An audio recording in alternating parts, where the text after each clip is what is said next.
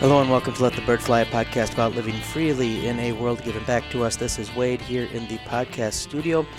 Mike, I see you've set out the Christmas candles in here. Yep. We get Christmas candles for especially the outside windows of the campus buildings, and so they're, what do you call them, electric or whatever, so they're not a fire hazard as far as I know. And Mike has dutifully put out 2, so we are...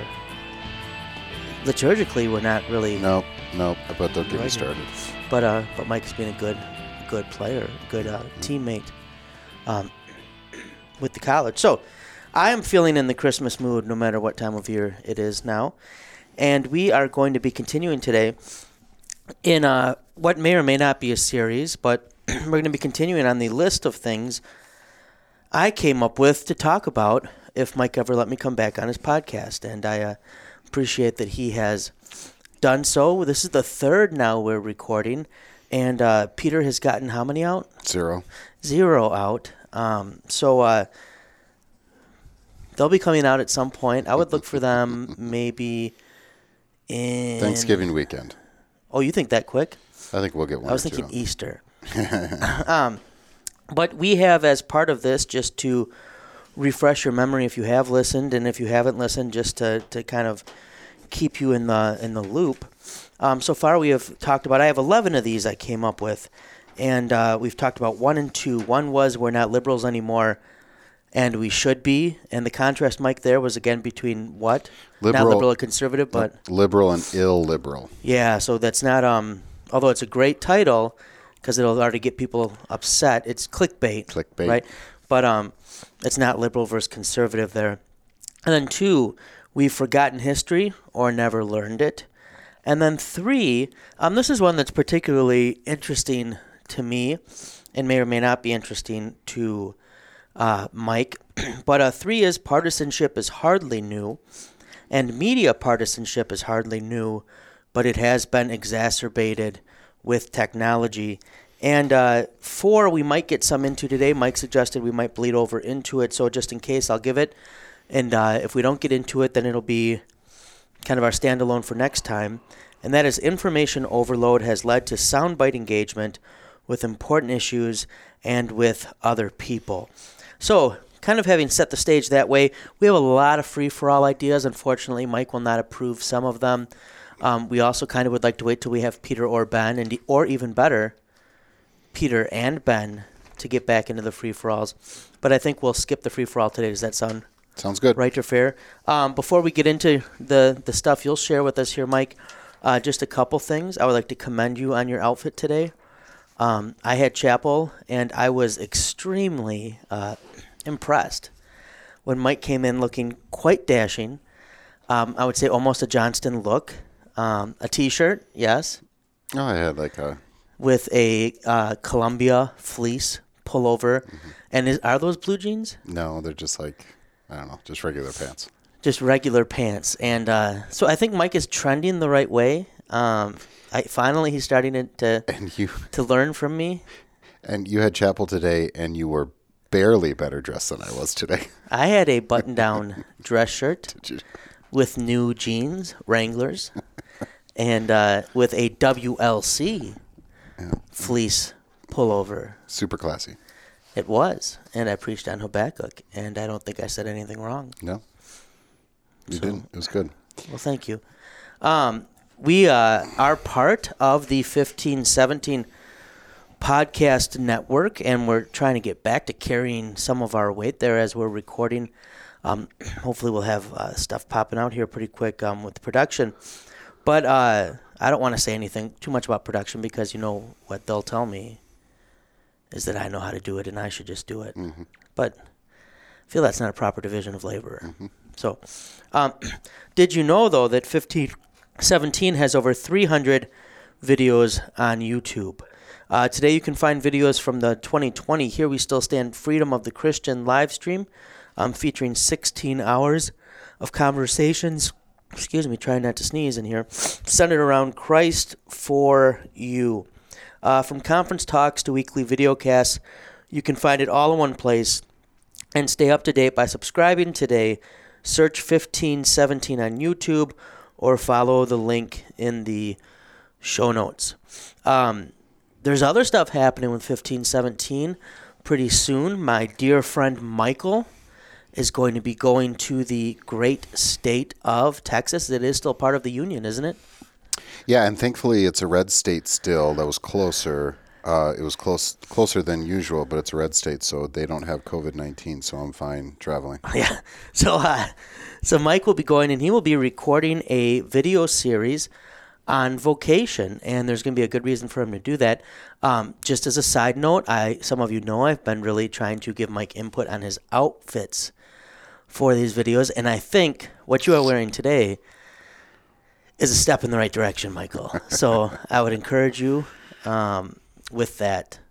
I do think I also have some fine beard oil. Nicholas's girlfriend's father is a purveyor of quite fine beard oil. I'll have to get you some sometime. I do have some that I haven't used. A good St. Jacoby's family, and it's good stuff. You want me to go like full Bill Belichick outfit for? It could be. I wouldn't mind it, I don't think. I'm not going to do it. But Mike will be recording those videos on vocation because he has a book coming out on vocation, which you can now pre-order on Amazon. And he is privileged to have an introduction by Raleigh Sadler from Let My People Go, who was on a previous episode of this podcast. And so I look forward to that as well. So go pre-order. They keep talking about this Obama book is selling like crazy, this memoir, possibly setting records. And I feel bad for our former president because those records are only going to stand until when does your book come out, Michael? In April. In April. So search Michael Berg, Vocation on Amazon. And I assume that my release date was pushed off so we wouldn't compete with. I imagine the two publishers were talking about. Probably there's coordination, yeah. Like Lord of the Rings and Star Wars. So I didn't get the pre-Christmas rush, but he was president, so right. Fine. But you'll show him. You're going to show him because people are going to be buying Easter books. There will. I tell you what. I bet you we sell dozens. Oh, at least a dozen. I bet even a say, gross. I would say. I don't even know what a gross is, but is that 144? Well, then I bet it's at least. Yeah. I'm going to say you might sell multiple grosses. What's the plural of gross? Grosses, I would assume. Well, wouldn't it be like a German ending? Well, what would be the plural? Sometimes ES is an ending for. Right. That's what I'm saying. You're the German guy. What is the. Is there like a. I don't know. I'm going to stop plugging your book then. I heard it's crappy. It is. No, you can go pre-order that. We are recording today, the Wednesday before Thanksgiving, our last day of in-person classes at Wisconsin Lutheran College. We will be virtual for the week after Thanksgiving and then virtual for finals week. And we give thanks to God. We made it. This was the plan all along, to make it to Thanksgiving. We lost a few breaks between here and Thanksgiving to make that happen. And now we will be virtual. And I thank the college staff and the faculty and the students and everyone who put in the effort. I know as a teacher, I'm very happy that we were able to make that work. And now our students will, I'm sure, go home and not go to Thanksgiving super spreader events. But if they do, they won't be back for a while. Right. But I am thankful for that. Michael, is there anything we should say so we don't get sued, I suppose, before we get into the main topic? I'll try to come up with something. Okay, let's see what you come up with. This show doesn't speak for our churches, our church bodies, or our employers. To be honest, much of the time it probably doesn't speak for us. We will be thinking out loud a lot. So approach what you hear with a healthy skepticism. Because, well, as a responsible resident of planet Earth, that's probably what you should generally do with almost everything. If you find yourself getting too worked up, tune out, look around, and realize you were just listening to a podcast. That's right, a podcast. So go live free, friends, and don't let us get in the way.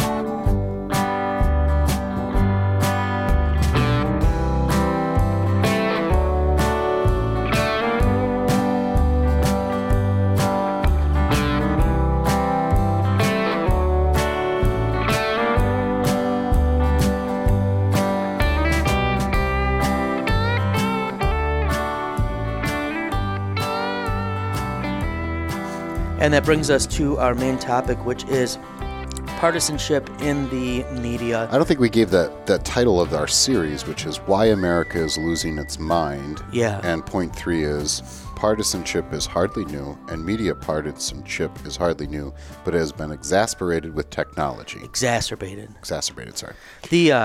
And Mike wants a subheading of Why America is Losing Its Mind to be, did it ever have one? Did we ever have one? Right. So, I guess maybe if I can frame a couple things as we get into the discussion. First, maybe, Mike, if we could talk just a little bit about objectivity and try to avoid the pitfalls of modernity and postmodernity on this one, right? Because there are debates, and have been for quite some time, and really throughout human history, about what is objective, what can be objective, can really anything be objective, and what does... the reader, the viewer, what do they bring into the learner, right? What do they bring into the process? And so maybe if we could just start off by talking a little bit about objective and subjective. In the ethics course I teach here, when we go through the classical philosophers, I have a spectrum I put on the board, and I have the students kind of suggest where they would plot the people on the spectrum of objectivity to subjectivity. And there we're talking, of course, in morality. But I'm guessing that this is something you use in apologetics and worship too sometimes when you talk about something being objective or subjective. I know you've used illustrations in presentations before that I've heard you use.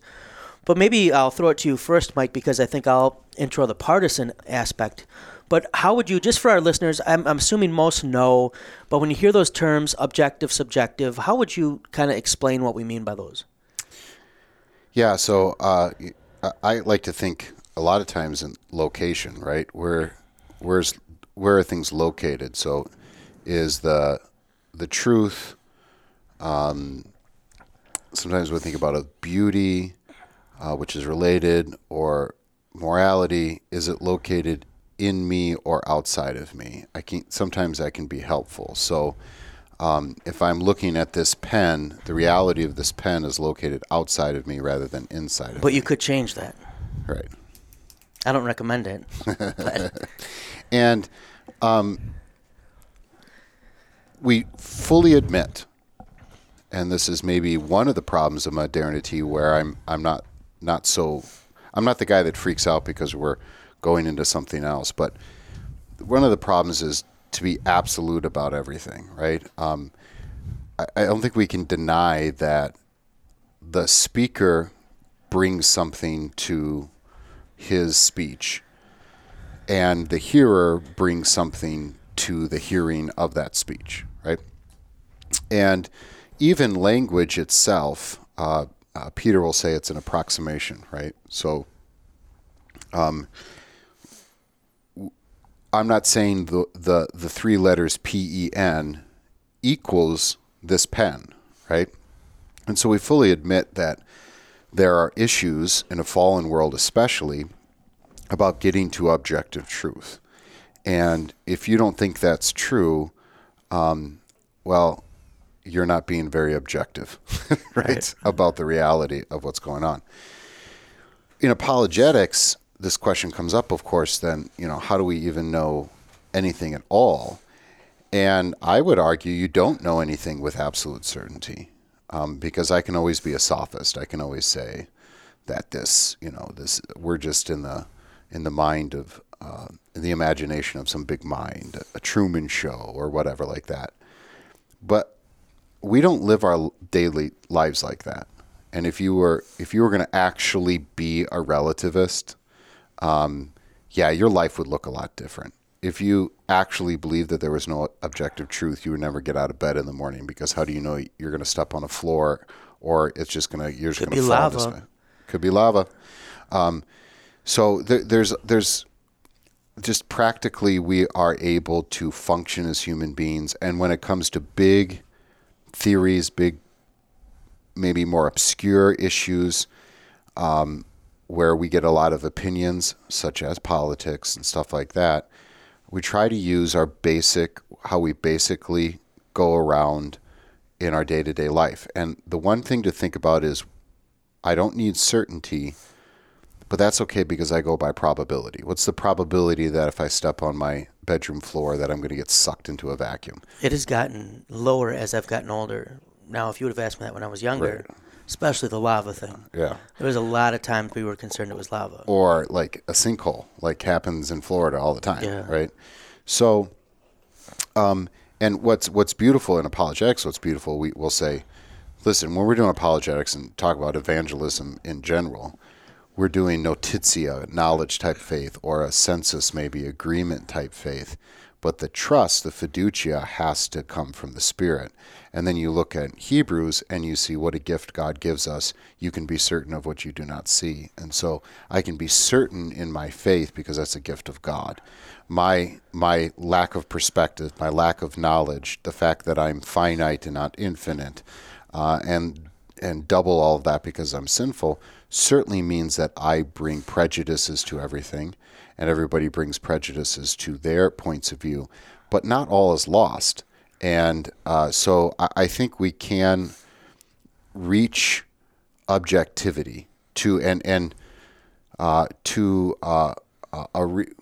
a reasonable doubt to a moral certainty is the whole line there, to a moral certainty that I'll stake something on this, that there's a table here, right? Now, I'll stake something on that I think it's good for the United States, fill in the blanks, right? So when it comes to media, of course, you as a listener absolutely should be aware that there are prejudices that are implicit, explicit, on that continuum, and that you have them too. On behalf of both the one reporting and the one watching. So the question becomes then, what are some tactics, what are some ways to help us overcome that as much as we can? And you've already mentioned that different opinions about like different newspapers in different towns. It is actually engaging with a variety of publications. Yeah. So maybe you want to go down that road. Yeah, and so I think so if we think objective, subjective, and I think it's really helpful how, like Mike says, is it located outside of me or inside me? I think if we think of it as is the truth in the object or in the subject, me being the subject, the I. So, I usually tell students, math people often think of as being pretty objective. Poetry maybe more subjective. But even in poetry, there's a lot of people who would argue that there's rather objective ways to measure what is good or bad poetry. It's not just completely subjective.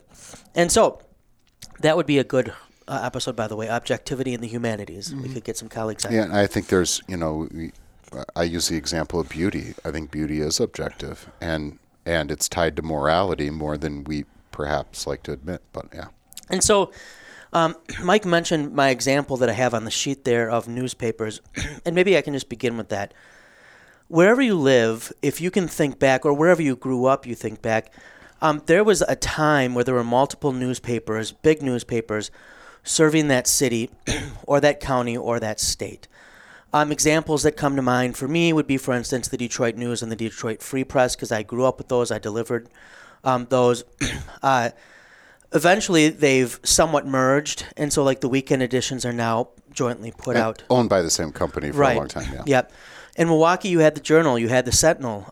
In the Twin Cities, the Star, I'm guessing, in the Tribune. St. Louis, Post, Dispatch. And Dispatch, yeah. And so it wasn't that these papers were all subjective, that they didn't try to seek after objective detail, truth in their reporting, but there definitely was a slant, a recognized slant, to what was presented, and then also differences in their editorial content. And I think we're going to have to remember to talk about in this one, Mike, the difference between news or news reporting and editorial content, because I think that's been lost on many in our own day. But for instance, in Detroit, the Detroit News was the more Republican, I would say, paper, never hyper-conservative, but when it came time for endorsements, for instance, for political candidates it was likely that the Detroit News was going to endorse the Republican candidate. The Free Press then was going to be the more Democrat-leaning paper. But they had a better sports section. I really go back and forth on that. I'm a big fan of Wojo, but I will grant Mitch Albom is probably the pinnacle of what you're going to get in Detroit history. I don't know enough to know which Journal and Sentinel which leaned which way in Milwaukee. Although I will say I've done some research. I had a paper I did that looked at German newspapers and English newspapers at the end of the 20th or at the end of the 19th century in Milwaukee. And there were abundance of them, and they all had different slants to things. But there was a recognition in that while they were going to be striving for objective reporting, there is something to, even before you write, what you choose to write on, right, displays some sort of bias, and what you choose not to write on. And that's something maybe hopefully later in the episode we can talk about. The importance of gatekeepers. Right. And this is, I'm going to hit on a little now, and then I'll throw it to you then, Michael. But if we think of just the whole process, you have to choose what are you going to pick up from the wire? What are you going to choose to investigate locally? So there's the choosing of what will be reported on. There's then the organizing of that and the writing of what is being reported.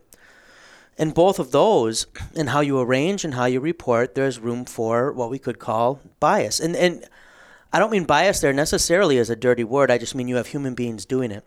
You then have an editorial process where an editor may choose, does that make it through? Does it not? Should this be reworded? Does this need to be backed up more? Where it then makes it to print. You then have bias in sales. People are going to buy the paper that they like the headlines of, or that they appreciate the editorial content of, or that they trust more for reporting. And then the readers, most people don't sit and read or didn't in the past sit and read an entire newspaper front to back. They're going to, and here again is editorial bias, right? What's the front page? What's tucked on page 11? But the reader is going to choose then what they read in that newspaper. So there's a lot of places for bias. And here maybe partisanship is a little harsh. Partisanship, though, I think is fair. If you think back to the late 19th century and the early 20th century, I mean, it wasn't uncommon to have, kind of the paper in town that represented the upper echelon, kind of the waspy, old money type take, to have the poor, maybe even in German or Polish papers, often which would have a more socialist or labor-oriented stance, to kind of have the middling type paper. There was, papers where there were clear agendas. So this is not new, and it's kind of always been a part of this. We did see in the middle of the 20th century this push to have kind of journalism as a profession, and I think this is also where a push to have journalists go to schools of journalism, because for much of history, journalists were good writers who just, learned how to investigate, run their beat. Many of our great novelists were also journalists, right? And but this concern to be as objective, to be fair and balanced, as some bylines would say. And part of that was possible because you only had a few network news channels in America, so you could have a few major anchors who needed to be careful, right, to walk the middle line. And as they competed, you neither wanted to offend customers who were going to watch the advertising, or offend corporations who were going to be paying for the advertising. So you had a move already to a more corporate media. The newspapers, right, are starting to, you're seeing less of them, and they're they're larger amalgamations, and less networks. And so you could get to what was maybe considered a bit of objectivity, but I would even point out there, one could hardly argue, for instance, let's take something from that time period like the Vietnam War, that Vietnam War coverage on the main network channels was objective. Well, someone in South Vietnam or North Vietnam might not agree. They might say, well, it almost only presented on American casualties or on American, strategies. And I'm not saying for or against Vietnam here, although I personally think Vietnam was a huge mess. But you could have clearly there was at that time a government restriction of what information was given to people about what was taking place in the war. So even in something like that, what people consumed regarding what was happening in Vietnam was highly curated before it ever made it there, right? If that makes sense. And so here, Mike, maybe I'll throw it back to you a little bit, and you can talk about what you meant by gatekeeping, and you can, if you want, correct anything you think I said that was unfounded. Well, I've done some crack journalism of my own. There's this thing called Wikipedia, right? And I've heard that's legacy media. Yeah, it didn't give like the Journal was this and the Sentinel was in Milwaukee, but the Sentinel was originally, when it finally sort of got into becoming more partisan, was a Whig newspaper. Really? And then quickly was Republican. It doesn't really talk much about the Journal. If the Journal was as opposed to, it didn't say that it was opposed to the Sentinel. Yeah. But I mean, that really is the story of most newspapers in America. And, so people will lament today, well, MSNBC seems to be the Democrat news network and Fox the conservative. Well, in some ways that's a return to what was happening. But as we'll get to, I think in a more problematic way. Right. But. So I think you can see this actually going through American history with a lot of things. I think you can see it with Lutheran denominations and even breweries, that things started off and there's a brewery in every town. There's every state practically has its own Lutheran whatever, and then there is going to be a conglomeration, right? And think of Hearst, right? And then grouping together, buying off little newspapers that have trouble.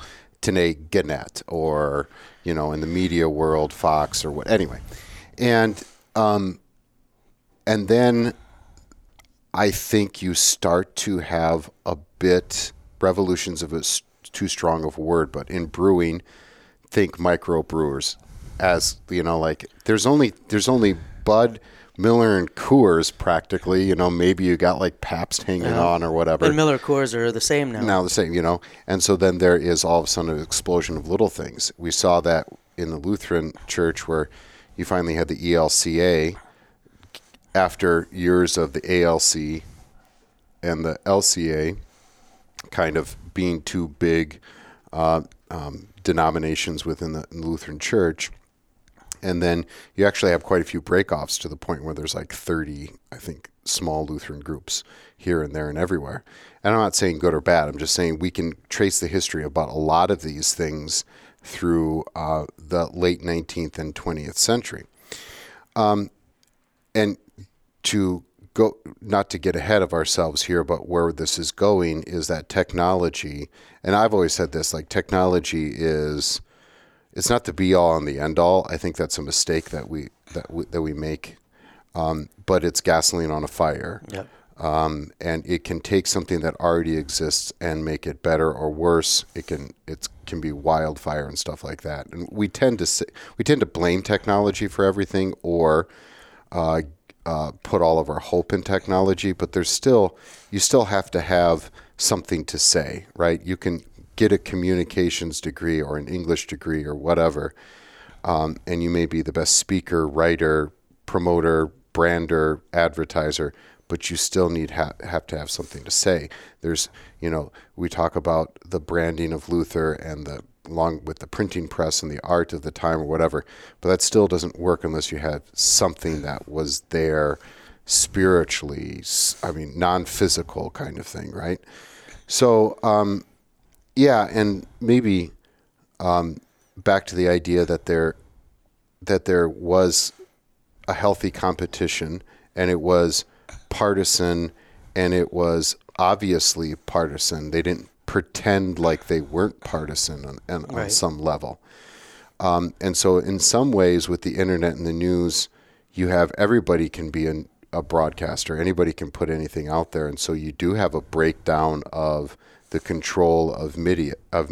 We can have a podcast. Yeah, and we're just two dolts. And in some ways, that can be extremely healthy, right? But we can't just leave the question. We can't just say, "Oh, there was partisan, then there was corporations, and now there's a revolt, and now it's more partisan, and that's good," because there's more to the story. There are the gatekeepers. There are literal FCC regulations that are made stricter, or they're loosened, or they're written out of the laws, and that or they're extremely hard to apply with new technology. Yeah, and so that does affect how we can get to objective truth. And so we talked about at the beginning, how do you overcome the inevitable bias of both the author and the reader, both the speaker and the listener? And one way is to have as many opinions as you possibly can. But you have to also judge, are those opinions grounded in truth? And so I can appreciate, even though I probably lean a little bit towards small government, I can appreciate the fact that the government may have rules that says you can't just say something blatantly false, right? And I think a side note there too is the you being not the individual, you still have free speech, but the you being, if you're presenting yourself, just like they can regulate a shoe manufacturer, right? So if you are presenting yourself as broadcast journalism, right? That there's going to be, and of course it gets complicated. That at some point something might become slander, right. And it certainly becomes complicated. Who owns the airwaves and the internet? That gets complicated as well. So, right, you're right. Free speech, right, comes with responsibility as well, and it's the age-old question: how much do you rely on the integrity of the industry? And I personally don't think that the media in America, as important as it is, in a society where you have to have accountability for government and corporations, and the media is one of our best, if not best, tool to hold those entities accountable. How important that is, I don't believe that the media has always lived up to that high calling, right? And I'm okay with partisan. I'm okay with that. What I'm not okay with is blatantly picking and choosing only stories that you want to talk about that feeds into an agenda, or whatever that agenda may be. Abject disinformation. Right. Yeah. So the gatekeeper is very important. If we can do this, it is a sacred duty, right? If you're going to use that kind of language, it's a sacred duty. The editor of the Washington Post or the Washington News, and I think, and I'll let you keep going with it, but I think editors is something we don't think about enough. It's a dying field, unfortunately, because of a lot of modern developments, and it's dying in a lot of different aspects of media. But I do think this is an important thing that's being lost. Yeah, so, the editor of the Washington Post and the Washington News, which maybe want to be the last, New York and Washington maybe be one of the few cities where you really do have a competition between newspapers. Right. Although Bezos owns the Post, so he'll probably figure some way to crush everyone else. And that's recent, right? That those editors, I'm okay with you saying, just even the fact that, I'm not sure that maybe newspapers still do endorsements, but I very rarely hear about them. They're not that important anymore. I'm okay with them doing endorsements. That's it in a thoughtful way, and that's great.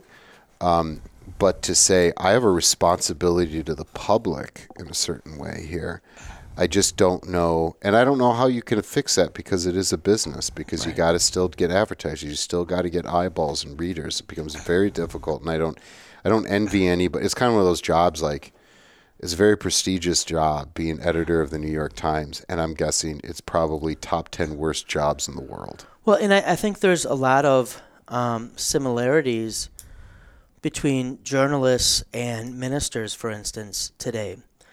There was a time where being a minister meant in your town you were held, even if people weren't members of your church, to have a certain amount of gravitas. Yeah, and now we live where many will say, "Well, I'm spiritual but not religious," and they believe they're just going to have their unmediated experience with whatever spirit they encounter. And so what the minister says, even after 8, 10, 12, 14 years of training, often becomes just an opinion about as worthy as the opinion of someone who has Google. And I don't mean that just for the Lutheran ministers. I value what the rabbi says when it comes to Judaism, right? Because the rabbi has studied Judaism and speaks with a certain amount of authority. But I think we live in a day and age where people would be comfortable correcting the rabbi because they have Google. Well, so also I think with journalism, we see a similar thing that has developed, and I think that probably leads to some disillusionment in the field. But it also, there's a loss of something that was there before that isn't now, and so I think that is interesting to keep in mind. Why don't we hit on a little bit? What are we at for time right now? 36 minutes. Okay, and we don't have to go way long with this, but I would maybe like to hit briefly and get your take on the difference between editorial content and reporting. If you read, and I feel like we've thrown out the Post and the Times a lot, and people are going to say, "Oh, they're talking about legacy media, it's all liberal." But if you read the Times or the Post, or I would say my personal favorite when it comes to just reporting is the Wall Street Journal. And Wall Street Journal, I think, in my view, has the best editorials. But if you're reading them, they clearly mark when something is editorial content. Now it gets tricky today when you do have articles that are basically paid advertisement. So online that can be sometimes tricky to distinguish. But maybe I'll toss it to you for your impression, and then I'll unpack a little bit what I want to talk about. But when I say the difference between reporting and editorial content, what do you take that to mean? Like? Well, the simple way would be, trying to be more objective and then or opinion, right? But I don't. That's maybe too simple. I think the editorial could be objective in a lot of ways. It could just say I'm giving you the conclusion, the ramifications of what has been reported, right?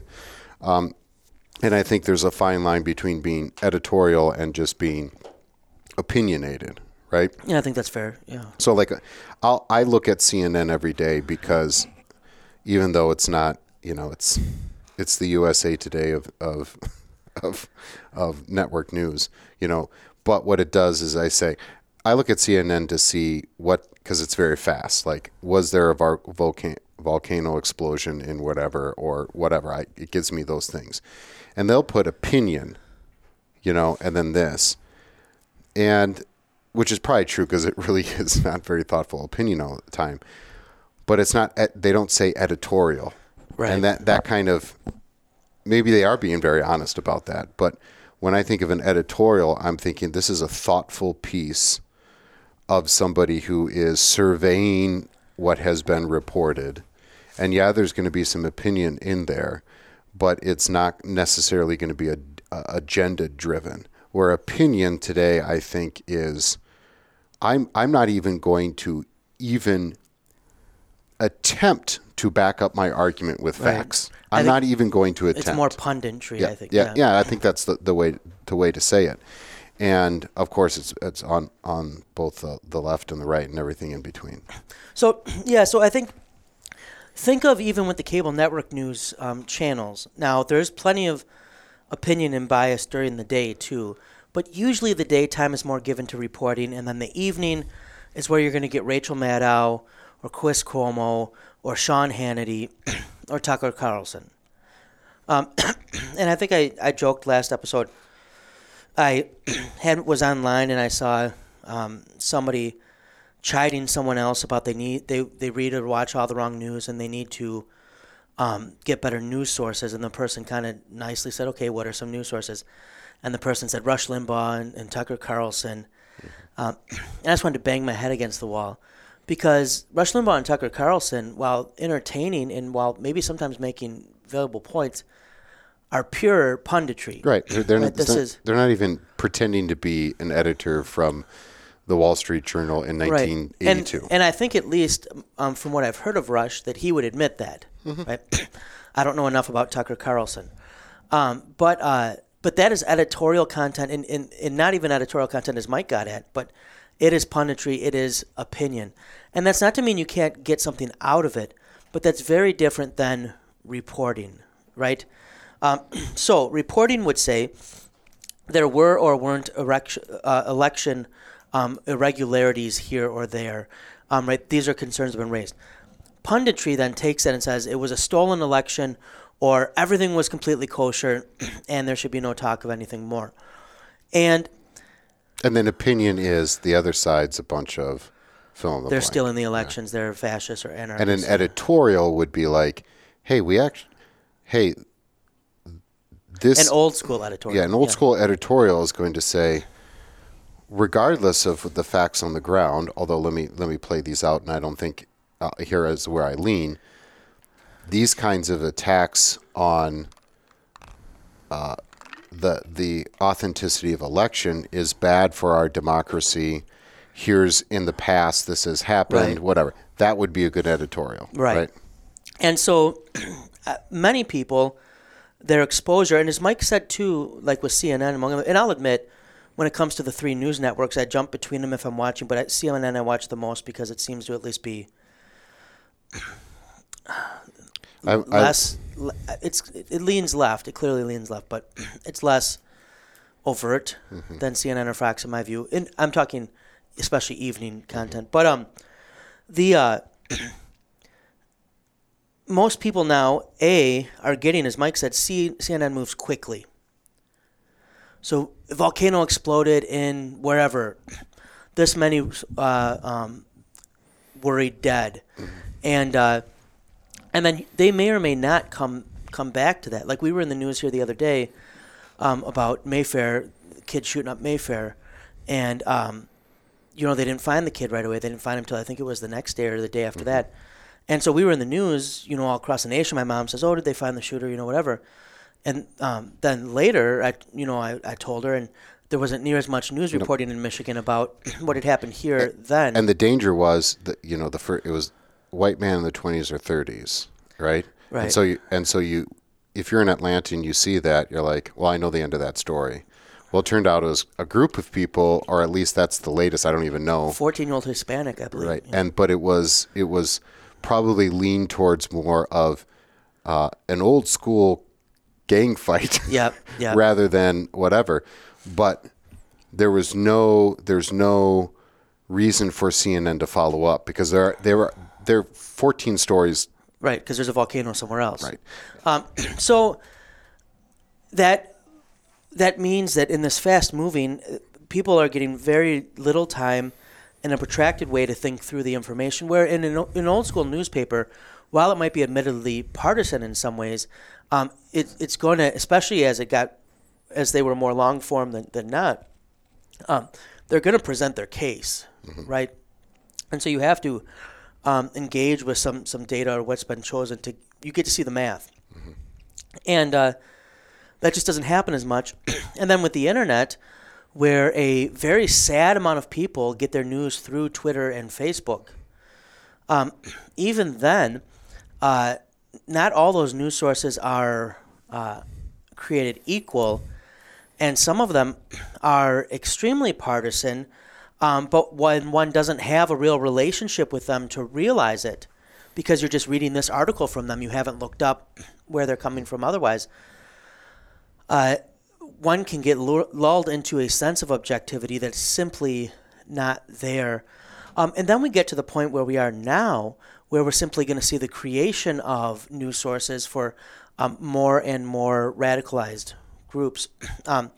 And I don't want to upset listeners, but we see this on the right being encouraged by our sitting president, who now doesn't like Fox News and is telling people to go to, OANN and One America News Network and to Newsmax, right? Well, if One America News Network and Newsmax wants to get those new consumers, those new customers, they know Fox lost them by calling Arizona for Biden, which Arizona did go to Biden, by the way. They're going to toe a party line, and this also then gets exacerbated when you're getting your news through social media or through Google and things like that. The algorithms have only made it easier to not have to encounter a thought from the other side, whereas before, all the best jobs I had in high school and college and SEM, you'd have kind of the hour where everyone just kind of sat around and got ready for the day and drank coffee and shot the breeze. And, you'd have one guy who's reading the Free Press and one guy who's reading the news. And then you'd have a discussion, right? Or you got exposed to the other side of things a lot more. And it's really easy not to do that now. And I would say in the midst of a pandemic, it's very, very, very, very easy. So that people just wholesale will dismiss things that do not fit into the narrative that they've heard. Even though, this is, the late night shows love doing this, right? They always have, where man on the street, and you ask people stuff to make them look stupid. We're all kind of the man on the street at this point when it comes to a lot of important things. Yeah, a couple of things that I wanted to maybe talk to about. It's our fault. Right. I agree. We can... And Bezos. In a capitalist society, Bezos and Murdoch or whatever, they're going with what we want. And you add Google, Facebook, and all the rest, and they will. And if they're not going with strictly what we want, they're at least making us want it. Yeah, and the next step is that they're going to manufacture a need and all that kind of stuff. And we've let it happen. And I think I've been Can I tell a short story here? Let me finish, and then okay. I've been critical of reporters a little bit, and I think they should be criticized, and news anchors and editorial staffs and stuff like that. And I realize that they're stuck in this market situation. But I can guarantee you that there are many reporters who have written stuff down. We know this, have written stuff down, and they don't choose their titles, right? They don't even have editorial control always on the content. It's like baseball now with what do you call it, the analytics. Yeah, that's how titles are chosen. And so, by the time it gets through the editorial process, as less rigorous as it might be in our current situation, it still gets changed to the point where by the time it gets to you through your social media, that I would imagine that a lot of reporters are shamed by what occurred. And the writing gets hyperlinks put in it, which take you down different rabbit holes and away from engagement with the thing. And really, I would say the only people that really can change that, despite the idea that we are being controlled by, what's the acronym that Europe always makes? Facebook. Yeah. Facebook, Google. I know GAFA or whatever. Something. It's the acronym for all the big ones. As much as difficult as it may be to think that we are independent when you kind of watch the social media or the Social Dilemma on Netflix or whatever, the only people that really can change this is maybe us stop clicking on stupid crap. Right. And I would say... and produce and go to places where you at least, even if you disagree with them, at least they build an argument. Yep. And that's going to be more than a 2-minute read sometimes. Right. I would agree. Yeah, the only other thing I would add is that we push to own our own data at some point too. Kind of push back against the algorithms. But yeah, my little story was, so today before I came up here, I was Maggie is, well, my oldest is back. Madison's going to be virtual now until final, so she's back home and she's looking for work, and she's. I assume she came back a communist. No, she. This is the funny part of it is, so she was talking about she's going to do like one of these gig jobs where like like a DoorDash or whatever type thing apparently. And then I always give my wife and her a hard time because my wife's an accountant, and Maggie wants to be an accountant or actuarial scientist, which is basically, you do the math to help insurance companies make money off of people dying, Right. There's, like, I would say to her, like, I hope you use your talents for good, but I'm not quite sure that even in that situation there's a possibility to do good, is there? Right. Yeah, and I'm... There is, hopefully. I'm not opposed to capitalism in the sense that I benefit from it in a lot of ways, but I would say I have serious concerns with how finance capitalism exists today. Mm-hmm. And so I rib them a little bit often, about being, kind of the top hat type monopoly capitalist. And so she was talking about getting this, job. And so, well, congrats on entering the gig economy and undermining and bolstering capitalism. Because, in many ways, Uber and Lyft and that, by not declaring people employees, they avoid a lot of stuff. And Maggie was like, you order stuff on Amazon all the time. And then I had to be like, well, but I do that for you guys. And then they like pointed out some of the stuff that I clearly ordered for myself. And so like Mike's saying, that's where you say, I never claimed not to be a hypocrite. Right. And so like Mike's saying, right, we in many ways own this. Even those of us who have concern feed into it. The very people who say, you can't trust cable news are the people who are going to jump onto new cable news channels. And so I do think, subscribing to things as an answer. One of the reasons Spotify and iTunes have been so important for the music industry is if you want to have decent artists, they've got to be able to support themselves, and the industry has to be able to support itself. And Napster really put that at risk, right? Mm-hmm. So Spotify and iTunes kind of helped with that, and you see a kind of a recovery in that regard. And we're not talking about like the people making $1 gazillion who don't need another dollar. We're talking about the whole sub-economy. Right. I'm talking about the person who writes for your local newspaper even. Yeah. They're just, if we're going to want good writing, and if we're not going to want AI doing the writing for us, which it's already beginning to do, we're really going to have to want to be willing to support good writing, good reporting. And I would echo with Mike that we need to be able to vary our sources for things. One of the easiest steps is Google the author or the news source from which something you've just read came. Right? You're a little bit. You wonder. This seemed a little bit too partisan or too biased, or some of the claims in here I'm not sure about. Google those things, and right away, often you can find red flags. Mm-hmm.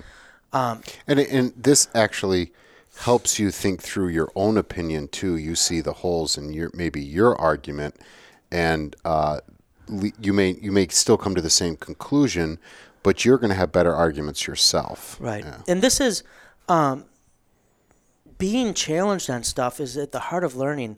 It's what Socrates did. It's what Jesus did in the Gospels. Jesus a lot of times did not give people answers. What did he do? He told a parable, or he asked them questions in return. The rich young ruler comes to Jesus, what must I do to be saved? And Jesus doesn't say, you can't be saved by the law, believe in the gospel. Jesus asks questions. He leads him down a path to discovering that knowledge for himself. And so to be challenged on things you hold dear or true is a service that someone is performing for you. Now, that doesn't mean that the corrective is turning on MSNBC for a little bit after you've watched Fox News. I think the corrective is to engage in actual news as a start. And I'm not saying you have to get rid of the punditry, but to keep the punditry in its place. It's the same as in Reformation history. Why did we say ad fontes, back to the sources, right? The medieval church had plenty of pundits, but why did we want to get to the sources? Because while the pundits could be helpful, and Lutheranism produced its own pundits, and I would say today it is awash with them, but the idea of trying to get to, and this is where the internet is a tremendous blessing. You can really dig and find stuff if you try. But to understand the bubble in which we've kind of placed ourselves otherwise. Twitter knows what you like and what will upset you, and it's going to feed you both. It's not going to feed you a lot of in-between. Amazon knows what books you buy, and it's going to suggest books that you will probably, hopefully, also buy. And so, once again, maybe I'll bring it into the church, and then I'll let you close it out, Mike. But part of the reason with all these things that I've written here that they're a concern to me is that they have found their way into the church. They've colored how we do preaching and teaching. They infiltrate the conversations in the narthex. They, I would say, limit our opportunities for evangelism when people come and feel alienated. And they, in some ways, lead to a marginalization of the gospel, because almost all these things are law things, right? They're all law, yeah. And so I am convinced, and I'm very concerned, that Christians ought to be the most informed people out there, because we want people to trust us. We want people to be able to come to us with questions and to engage with us. And so I think we have a real duty in our day to be. It's why something like this college is so important, because pat answers and slogans does not grow the kingdom of God. It stunts its growth, and in many ways poisons it. And so I think there's a duty for, and I don't mean just for Christian ministers, but for the average Christian to be very informed. Why? Because in many ways that's learning the language for talking to your neighbor. And God gave us two main commandments: love the Lord your God and love your neighbor. Yeah, we can tell the vocabulary of somebody if they have been in a certain circle or not. Right. And I'll let you wrap up now. I've said what I'm going to say. Thank you. I think one thing to really think about and dig into the history, and you gave me a couple articles on this, and I've done some research too, is some of the FCC regulations by JF Kennedy and then Reagan, and how that all worked out. And I thought, when someone says, you're bashing too much on, like, OANN or Newsmax or whatever. Well, the only reason that exists is because the legacy media was super liberal. Well, and there's Huffington Post, BuzzFeed, there's stuff on the left that's... Yeah. But you keep going back, and you could say, well, why was there a liberal media? You can... Which is very true. Because the conservatives were kicking everybody's butt on the airwaves. Why was that? Because this, because that. And so there's enough fault to go around. With that said, we'll mention this quite a bit, like, I kind of want a liberal media, right? That means that they're going to question things. And quite frankly, I'm not going to expect that. You certainly want a liberal media in the sense of liberal versus illiberal. Right. And I'm not going to get freaked out when the Chicago Tribune isn't a confessional Lutheran, takes a confessional Lutheran stance on whatever. Why was I expecting that, right? So those are two different realms. So that's something to think about. But then I wanted to end on this is what I had done. For a while there, when I first got out in the parish, I started subscribing to, like, First Things, Logia, Lutheran Forum, Economist. I got the USA Today because I could actually get that in my small town, and all of these other things. And then I never read it. And then I'm like, I'm wasting a lot of money. So now what I'm doing is, and maybe this is a suggestion to people, is I'll mix it up a little bit. I don't have the time, and it's a waste of money to have subscriptions to everything. And so for a long time I did The Economist. Right now I'm on Harper's, Atlantic, New York Times. I like Atlantic. We both like it because it's long form. That's my favorite. They're kind of annoying me lately. It hasn't been as good the last few years. And I'm not I could see you liking Harper's more than me just because of what they write about.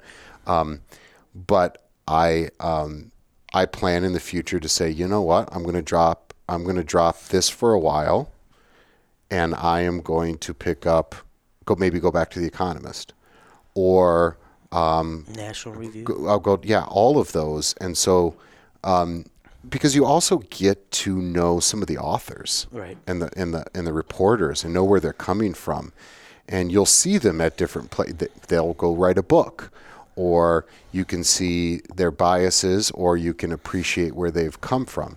Even, and there's just enough style left in reporting that you may like that writer versus another writer. And so if you are serious about doing this, maybe get 2 subscriptions and you get a leading newspaper. Heck, you could go get the Miami Herald. Is it the Herald? I think, yeah. Or the Dallas Morning News, or one of those legacy ones. Right. I really like Wall Street Journal if you're trying to get back into a regular newspaper. And take that, another one, and do it for a year, and then mix it up a little bit. I think that's a way. None of us can be the old school guy from 1966 the politician who had every major newspaper on his desk, and before lunch just comb through everything. I would say along those lines, so if you have a smartphone or a computer, you can get the AP News and the Reuters feed. You can get apps for that. And that's basically what half the time papers are using, and then making their own is a good way to get free content too. And I'm definitely not opposed to saying, hey, go see an article in some fringe whatever. I'm not going to mention one that I still look at that's probably a little bit fringy, but I like to look at that once a week just to see. Yeah. Just to see. Well, I think we all have ours that we get the lights out of. There's nothing wrong with that, But the more I spread out, and that means jumping from paper to paper and knowing that we can't have the time or the money to get every newspaper subscription, over time you see the holes in the arguments, even from people who are quote unquote on your side on an issue, right? There are plenty of pro-life, is a dumb example, but there's plenty of whatever where I go, man, I really want you to write better argument for my, right? And why do I know that? Because I read more, right? I know the opposition, right. And I think you just put your finger on a big thing there. There is a lot of times where you read or you hear stuff that is trying to defend or advance a position you actually hold. And you should be rightly frustrated that the case is actually so much stronger, and this is just lazy work, and we should want to demand better. And there are all sorts of places where that happens, and you just go, you've just reduced this to a slogan that someone can easily dismiss. There is a legitimate case to make. But the way our media is set up today, and especially with we'll get into next time with sound bites, you don't see that as much. It's hard. So, yeah. Hey, I'm glad we live in a country where at least we can have this conversation. Yeah. Right? We were made for freedom, weren't we? Yeah. You know what? I got a new laptop sticker, and you know what it is? What is it? It's the First Amendment. Yeah. That's my favorite one. I know people like the second one, the pew, pew, pew, pew. Yeah. But the first one's got speech, press, religion, all in there. It's a good one. We're lucky to have that. We were talking about that in Christ and Culture the other day. Like, a lot of countries we assume have it, but even European countries or Canada, they don't have it like we have it. Like we have it. We have it hardcore. Which is an interesting discussion. What does free speech mean in Egypt? And in Cairo, Paris, and New York City, they all use the same words. Yeah. But they mean different things. And you can have in America, the ACLU really cut its teeth by defending the Klan marching through, I believe it was a Jewish neighborhood. And people today think ACLU way liberal. Well, why would they defend the Klan marching through a Jewish neighborhood? Because it's free speech. What does that also allow you to do? To yell at them, hey, you inbred hillbillies, go back to wherever That's another, we should, do we have any ACLU experts on campus here? How that has, the history of the ACLU. Yeah, Jason might be someone we could ask. You know what I mean? Yeah. But that'll tie in a little bit next time with the information one. I want us to talk a lot about free speech as well and what it's there for. We hope you'll come back. Until then, live out your freedom. Let the bird fly.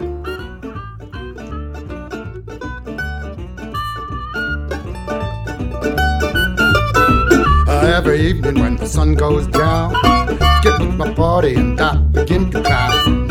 I don't care what the people are thinking. I'm not drunk, I'm just a drinker. I set 'em up, another round. I set 'em up, another round. I set 'em up, another round. One more round won't get me down.